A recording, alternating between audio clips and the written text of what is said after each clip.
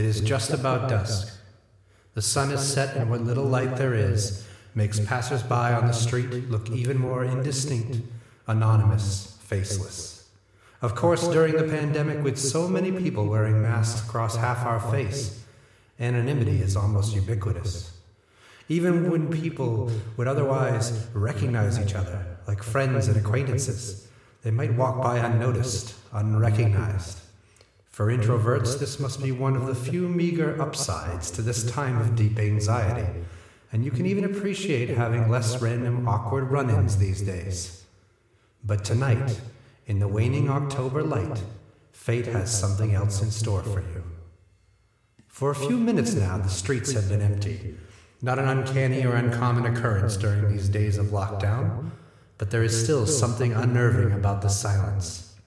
And then, as you round the corner onto a side street heading towards your house, there stands before you on the sidewalk a solitary figure, a young woman plainly dressed with a plain white surgical mask. There's something unsettling about her presence, perhaps as simple as the fact that she's not moving, just standing there, not walking along. The mask is not uncommon these days.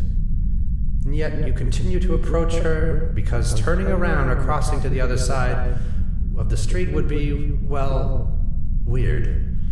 Why are you being so paranoid? Maybe she's lost, or if she was checking her phone, it wouldn't even seem strange at all. You regain your composure, take a deep breath, and straighten up. These are strange times, so no need to freak out about something so small. As you pass her, you feel a gentle tug at your coat sleeve. You turn and find yourself facing her, and abruptly she asks you, "Do you think I'm pretty?" You freeze. This is beyond the pale. You don't need this right now. Maybe she's off her meds? Ugh, that's a nasty thought. You reprimand yourself in your head. Mental illness is a serious business. But seriously, who is this woman? Do you think I'm pretty? Her tone is slightly more insistent, and though quiet, it's also vaguely threatening, and you just want to be out of this situation as quickly as possible. Not to mention, she's inching closer and is definitely breaking the CDC distancing guidelines. Yes, you stutter, but to be honest, there's no way you could know that for sure. But going on her eyes, which are pleasant, it seems a safe assumption. So you don't feel like you're lying. Still, this is crazy. Why aren't you just walking away? Why did you even answer at all? This person needs help, but not yours. But before you could put more than the suggested 6 feet of distance between the two of you, things take a terrifying turn. She removes her face mask, and before you can give one thought to the fear of viral transmission, or judge her for her disregard for the seriousness of the virus, you are taken aback by what lies beneath that thin white strip of cloth. Her mouth is a violent gash, a twisted, toothy grin, elongated by what look like raw cuts or scars, going from the edges of her mouth almost all the way up to her ears. It's the bloody, exaggerated smile of a madwoman, a mutilated monster. You cannot move. You want to run as fast as you can, yet you feel glued to the spot as she opens that ghastly grin to ask a clarifying second question. How about now?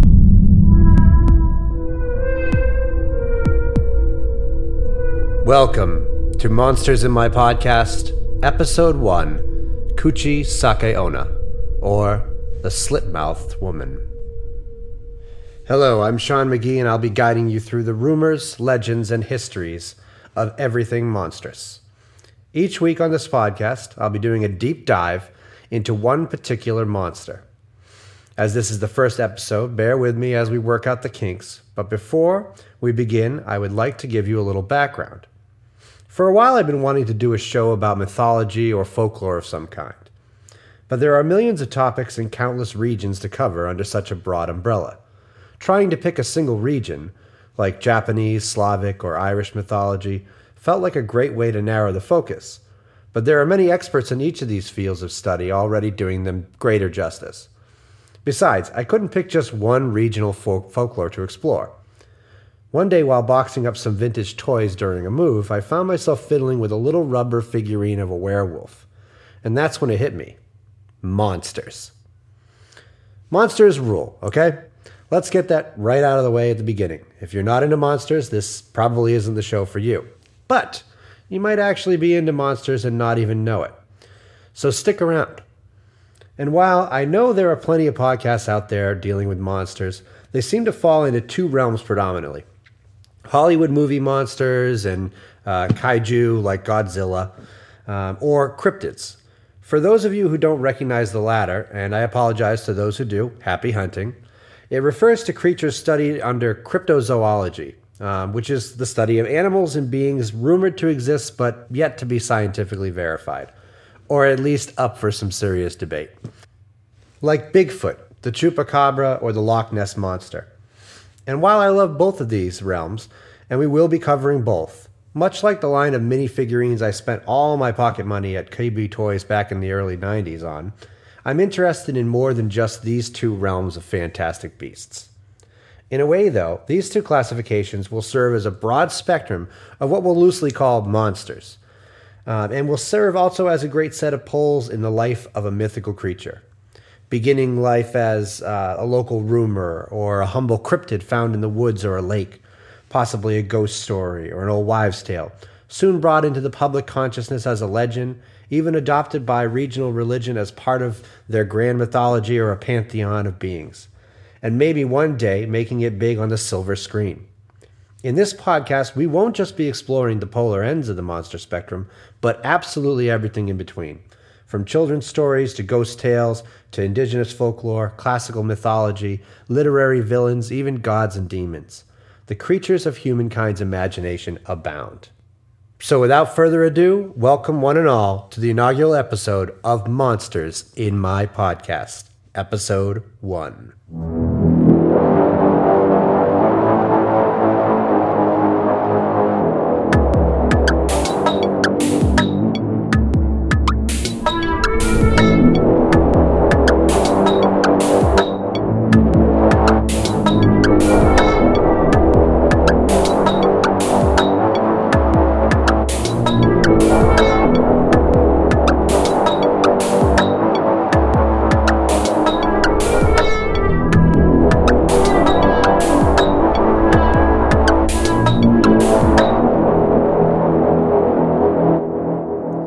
Today's monster is Kuchisake Onna, or the Slit-Mouthed Woman, an onryo or vengeful spirit that rose to fame through urban legends in 1970s and 80s Japan, and maybe before.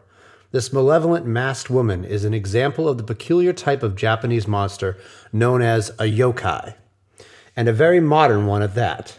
So before we peek behind the mask of Kuchisake Onna, what exactly is a yokai?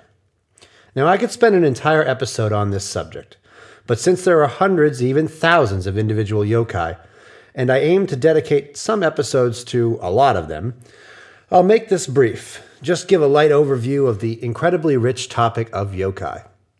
The actual word yokai in Japanese is made up of the kanji for the following aspects: fairy, sprite, or elf, and then ghost, apparition, or phantom, also demon, monster, giant, or goblin, and even natural disaster. Some of the descriptive compounds in the kanji could also mean mysterious, bewitching, alluring, or enticing, enchanting. And while that sure sounds like a lot, and even a bit contradictory, it does pretty much sum up yokai. Yokai are all of these things. Yokai traditionally begin life in ghost stories or urban legends, but it's important to note that, like the fairy folk of the Celtic tradition, or many of the spirits of indigenous animism, that's religions where aspects of nature and animals have spirits, they range widely from malevolent to benevolent. In other words, yokai aren't always just bad, and the ones that are may not actually actively pursue to harm human beings, but as with the yokai of today's episode, serve as a kind of trap or puzzle, something to either escape or fail to escape, occasionally with violent consequences. Yokai usually reflect the era in which they were conceived or, depending on your perspective, discovered. So while the majority of early yokai have animal qualities, being rooted in forest or pastoral life from a country with deep animistic beliefs, some stemming from the Shinto faith, later yokai begin to inhabit the form of inanimate objects, like the Kasa Obake, a one-eyed umbrella monster that hops around like a pogo stick. In more recent post-industrial times, they often appear as more humanoid, even, as in the case with Kuchisake Onna, fooling the victim into thinking that they're just an ordinary human being, until it's too late. Like many of the mythical creatures we'll explore from around the world, they have also, in the 20th century and beyond, gained notoriety in pop culture. In fact, even before the 20th century. In the 1700s, in Japan, the popularity of artistic renditions of yokai on decorative scrolls boomed. And nowadays, thanks to the pioneering art of Shigeru Mizuki, yokai frolic and cause mischief and horror in the pages of Japanese manga and the frames of animated films like Miyazaki's Spirited Away. Most recognizable of all would be the wide world of Pokemon, or pocket monsters as the name connotes, whose ranks include many creatures inspired by, or, like in the case of Ninetales, which is clearly a kitsune, are direct replicas of yokai. And don't worry, Ninetales fans, there will be a kitsune episode in the future. That third category of yokai, which have existed alongside the animals in inanimate form since the beginning, but have evolved to reflect the society of the day, are those humanoid yokai, who early on might have been the spirits of deceased priests haunting their old temple, or an onryo wronged in life taking revenge on the living, and are more recognizable to a Western audience as a traditional ghost. Which brings us to today's yokai, a very modern woman of the very modern yokai world, Kuchisake Onna. We'll dig deeper into the myriad yokai in later episodes, but today we're going to encounter a yokai that truly embodies the hypnotic push and pull, attraction and revulsion, somehow both alluring and repulsive and horrifying and deadly at once. An encounter with the Kuchisake Onna, or the slip-mouthed woman, is simple in its horror. A small set of branching paths in which the victim's choices determine the outcome, like a choose-your-own-adventure. From a best-case scenario of terrifying to the far more likely option of deadly. In some versions of the legend, Kuchisake Onna's mouth is hidden coyly by a paper fan, but more often she's wearing a plain white medical mask, of the kind quite common in Asian countries and operating rooms, until recently, of course, during the COVID-19 pandemic, where mask wearing has become commonplace worldwide. Not that everyone does it. She is plainly dressed, slight of build, and one would assume attractive based solely on her hair and eyes. And once you approach her, she asks you, in Japanese, it would be, "Watashi kirei?" Do you think I'm pretty? At this point, your fate is in your own hands. This is where the branching paths start to split. If you were to say no, she would slash at your throat or stab you with a pair of scissors. If you say yes, well, it's only the beginning. Removing her mask, she'll reveal a horrible sight. Her mouth is split into what's called a Glasgow smile, which got its name for this very violent mutilation performed by street gangs in Scotland and England in the 1920s and 30s. The corners of the mouth slashed upward with a blade of some kind toward each ear, creating an exaggerated and bloody grin like the Joker in The Dark Knight. "Kore domo?" she asks. How about now? Anyone would be frozen in fear. Unfortunately, if you have made it this far, by most tellings of the legend, you're doomed no matter what you say. If you say no, she kills you, some accounts claiming she'll cut you in half with some supernatural strength or with those scissors. If you say yes, while you may make it out alive, your fate is still quite unfortunate. Since you seem, from your own admission, to find Kuchisake Onna quite pretty, mutilation and all, you might as well be made pretty as well. To make you look just like her.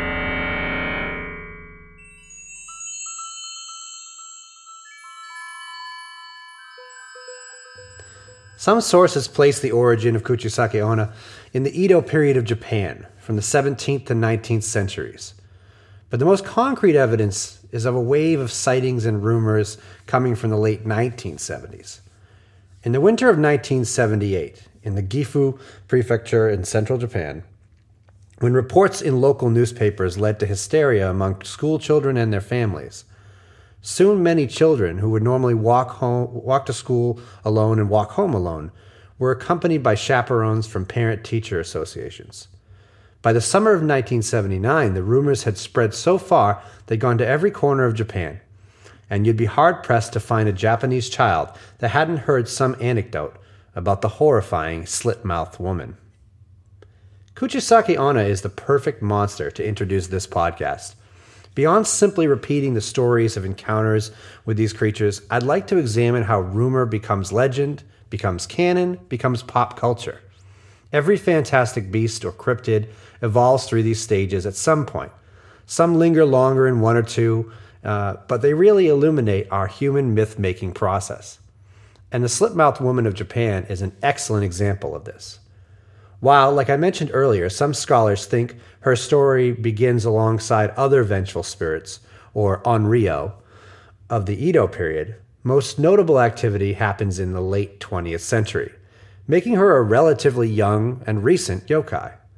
In fact, according to translator Zach Davison, she wasn't truly given yokai classification until the prolific manga artist Shigeru Mizuki included her in one of his illustrated yokai encyclopedias. What is and isn't a yokai is a complicated topic, with the usual polar influences of academic thinking and local folkloric tradition. What makes a yokai? Is it the authenticity of a grandmother's ghost story? Or is it the stamp of approval by a scholar or artist, or someone with a doctorate in folklore and mythology? I'd argue that it's a little bit of both. But there is a third influence. Usually after a monster escapes the rural rumor and enters into urban and scholastic study, the next realm is hitting the big time. With Mizuki's help, Kuchisake Onna not only graduated from urban legend on par with razors and apples on Halloween here in the States, to an official yokai, but to pop stardom. Manga, like comics in the US, are visual storytelling, but unlike American comics, they are vastly more popular. So it was only a matter of time before the allure and horror of Kuchisake Onna hit the silver screen. Carved and Carved 2 are two horror movies by director Koji Shiraishi, leaning heavily on the 70s urban rumors of Kuchisake Onna terrorizing children on the street. She's made appearances also in video games and even an animated Studio Ghibli film, Pom Poko. After the break, we'll dig into the psychology of the slit-mouthed woman and how different her legend feels today in the midst of a pandemic.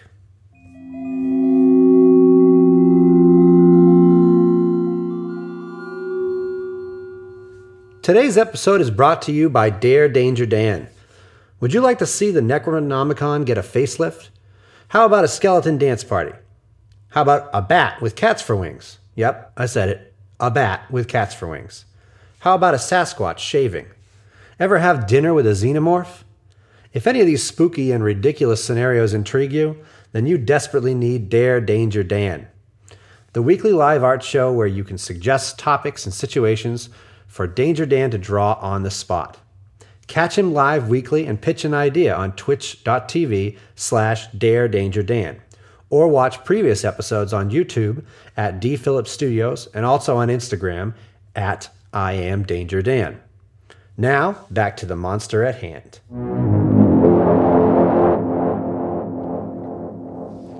Welcome back to Monster in My Podcast.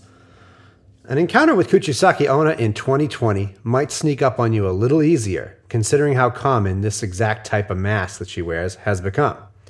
For the record, this humble podcast host asks that you please wear a mask. It's not political, and it saves lives.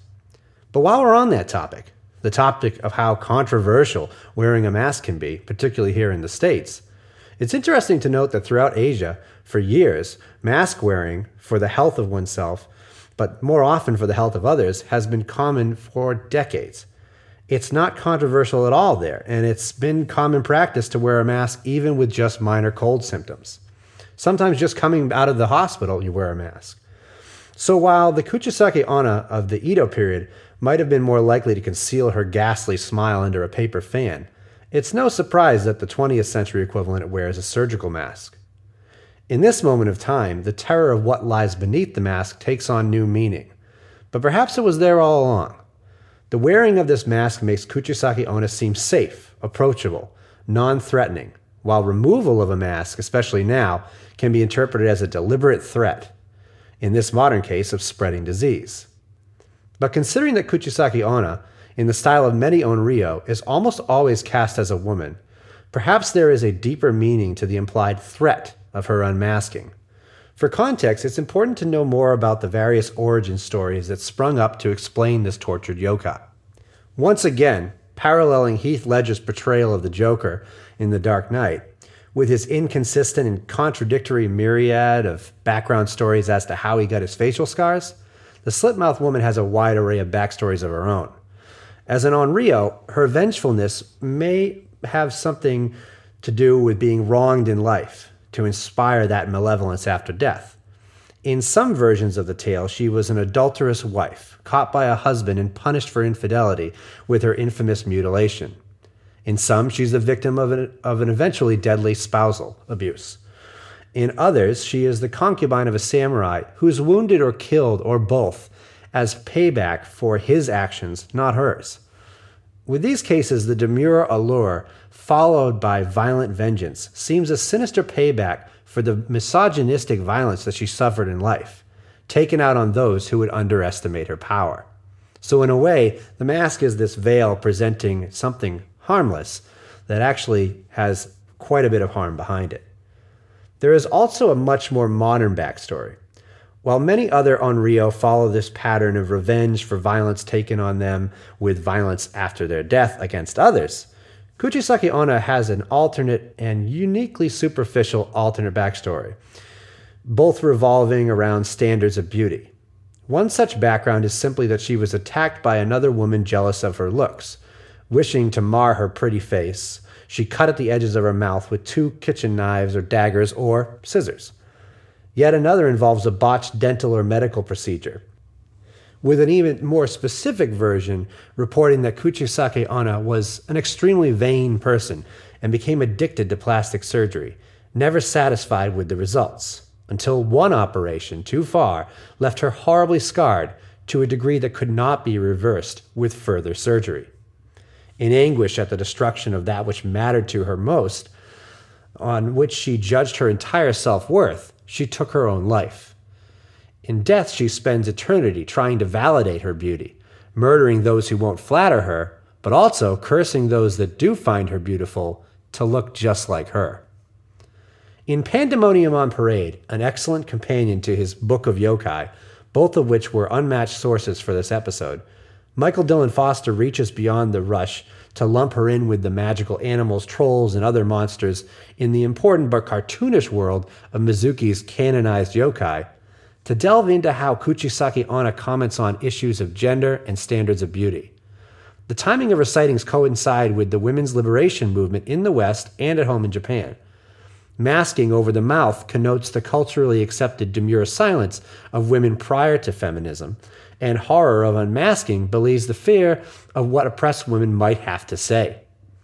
While the backstory of maintaining her beauty turns the extensive work women go through to live up to unreasonable normative beauty standards into a tragic horror story. Foster also offers a flip side take on the mask as a form of defiance and protest, with power strengthened through anonymity, which is indeed one of Kuchisake Onna's advantages. You don't know who she is. For deeper cultural analysis of Slit-Mouthed Woman, I cannot recommend Pandemonium and Parade enough, as it unpacks several other fascinating yokai as well, some of whom we may feature in future episodes of Monsters in My Podcast. But before we wrap things up, I cannot let you just wander off into the night without some word of advice on what you should do if you do encounter Kuchisake Onna. From what we heard earlier, it would seem that any interaction with the Slit-Mouthed Woman would end in tragedy, ranging from mutilation to death. But is there a way to escape her bloody clutches? Well, as with her backstory, there are conflicting details. The least promising is that, in fact, if you say yes to both, she won't harm you at all, but may later follow you home and attack you while you sleep. Others have said that calling her average-looking, instead of beautiful or ugly, leaves her at an impasse, but I personally wouldn't risk that one. I think I'd rather be considered hideous than average, but maybe that's just me. But the two most common remedies are also the most peculiar, and by the logic of magical creatures, monsters, fairy folk, and yokai, I would put my trust in the idiosyncratic and weird. One of these solutions is to distract her by throwing money or candy, as she apparently has a powerful sweet tooth. Yet another only suggests saying the word pomade 3 times. Yeah, the hair product, to which she will cower or run away or even vanish.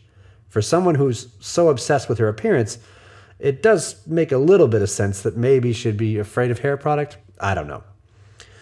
But of course, I think we are missing the obvious. If you see a lone woman standing still on the road with a mask on, keep your distance, like you would with anybody. And if she takes off that mask, run. This is good advice anytime, but truly right now in 2020, I can't stress this enough. Wear your mask and practice social distancing.